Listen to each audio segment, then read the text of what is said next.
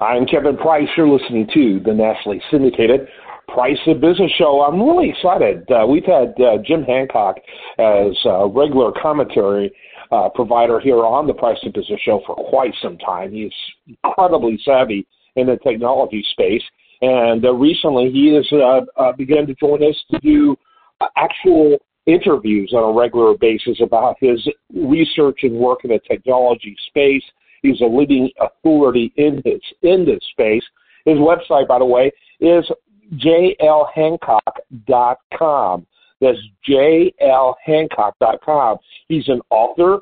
He's an author of primarily novels, in fact, that deal a lot with issues that relate to technology and national security and a lot of these issues. And during his time in the military, Jim worked away in the dark corners of the government intelligence communities.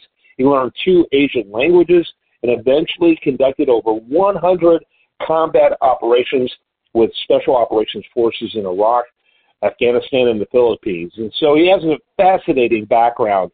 Love having him on the program. Love doing this work with him.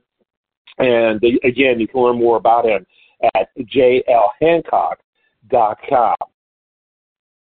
Welcome back to the nationally syndicated Price of Business Show. I'm your host, Kevin Price, talking to you about you and your business. Always love having on the program J.L. Hancock. He is an author who really bridges the gap when it comes to individuals learning about technology in a way that is extremely interesting. It's fascinating, honestly, his approach.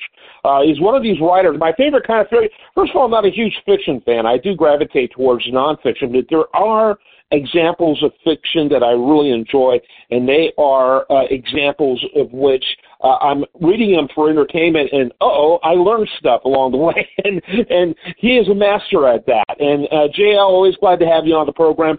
Talk about your work real quickly. We always include that at the beginning, but I want you to talk about it real quickly in our opening here, and also your best website for more information.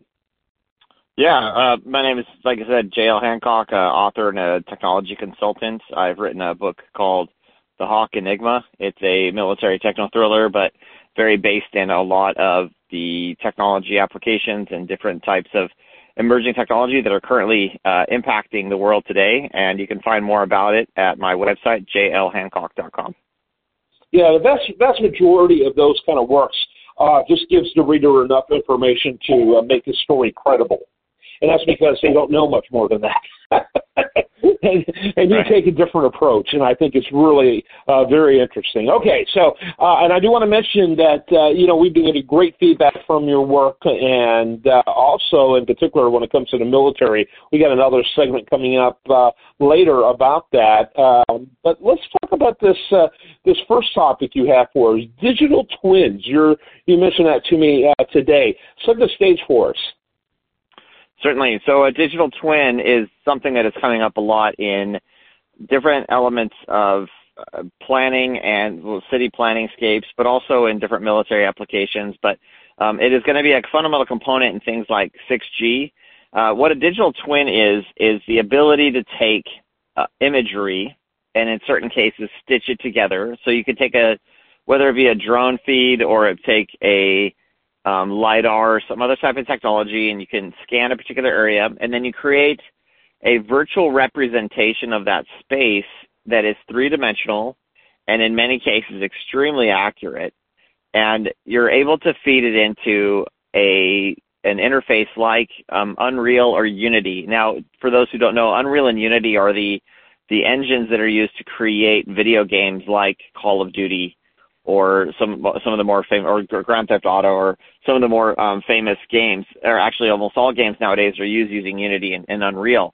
But what's interesting is you can take information that you have that is open source or information that is available through like the your personal collection, stitch it together using different software, and then put it into these engines so that you can interface with that area. Now, why is that interesting? The interesting thing about it is you can do city-level planning with that information.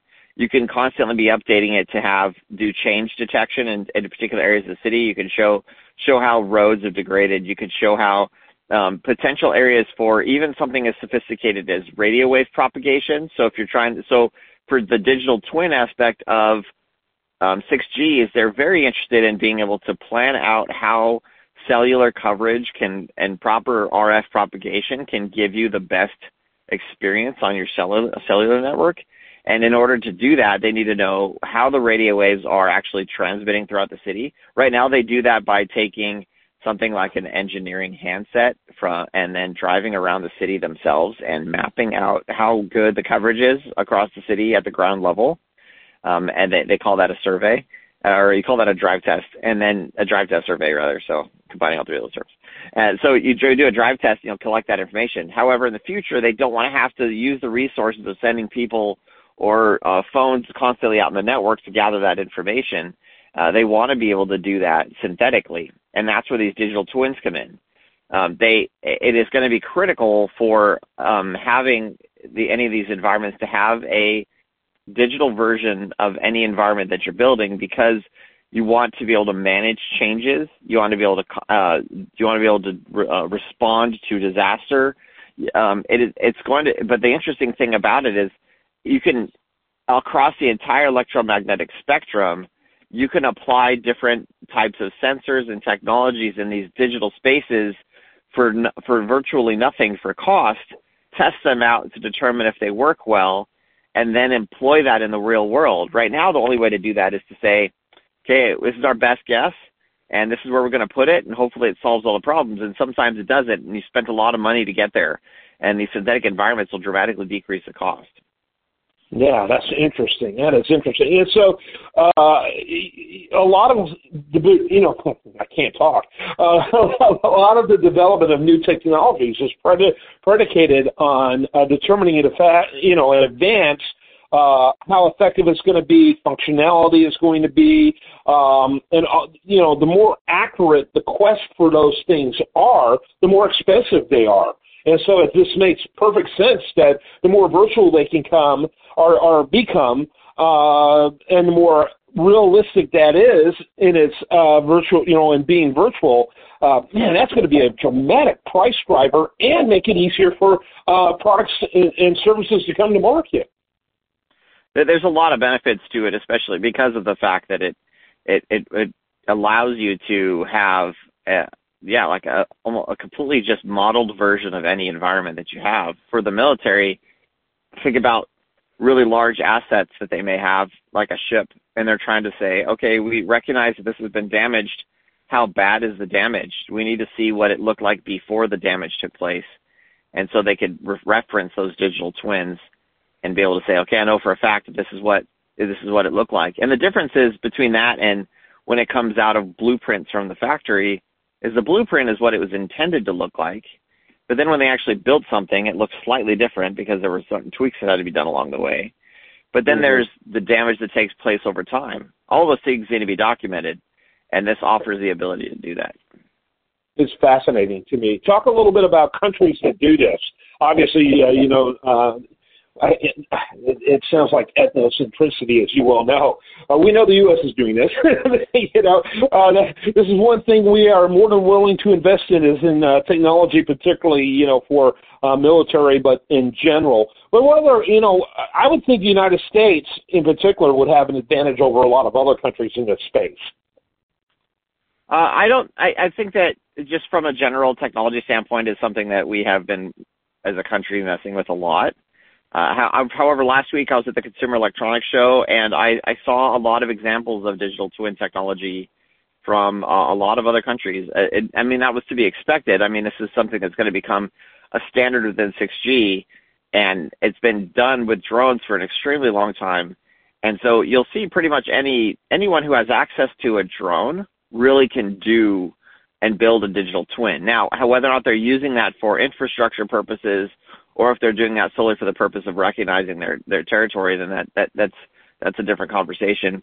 Farmers actually use this technology a lot in order to identify the shape of their land, to identify areas in which water is effectively getting to their plants or not, or to their crops or not. LiDAR is particularly good for that. And so it's something that you've seen, it's global, you won't see it in less developed countries, but it is something that you'll see pretty much everywhere in the future. Yeah, and I guess the technology, I mean, in order to build the things that these other countries are building, this technology across the board is cheaper than the development of that technology. So that makes perfect sense. What are some takeaways that you want to convey to the listener as we begin to wrap it up? When it comes to digital twins, the big thing to keep in mind is just that I think you jokingly say that this is us getting closer and closer to the Matrix, but the reality is that the reality is modeling is something that has to be done, and the benefit of it for something like robotics is you can train robots in these synthetic environments before you ever put them in the field, and so it gives the ability for technology developers to do things significantly less expensively than they could in the past, and that, as well as it helps people working on infrastructure within government and within industry to solve problems in a way that is much more efficient, and that is the greatest benefit of this, and that's why it's a critical component in 6G. Mm-hmm. Yeah, makes perfect sense. I like that Matrix quote. We might use that in the promotion of this. We're getting closer to the Matrix. Let's face it, that's the stuff people want to see and hear. We all love to be terrified, right? And so, but you meant it in a good way. So, there was great advances that can come through that, and I find that analogy very fun. I love every time we have you on. We always get great feedback. You bring such unique perspective. Give your website one more time as we wrap it up. Yeah, jlhancock.com. Yep, make sure you check him out. Check out his work. Very interesting. Again, if you like to be entertained with good fiction but also want to learn while doing that, there is no more entertaining way than JL's work. I am Kevin Price.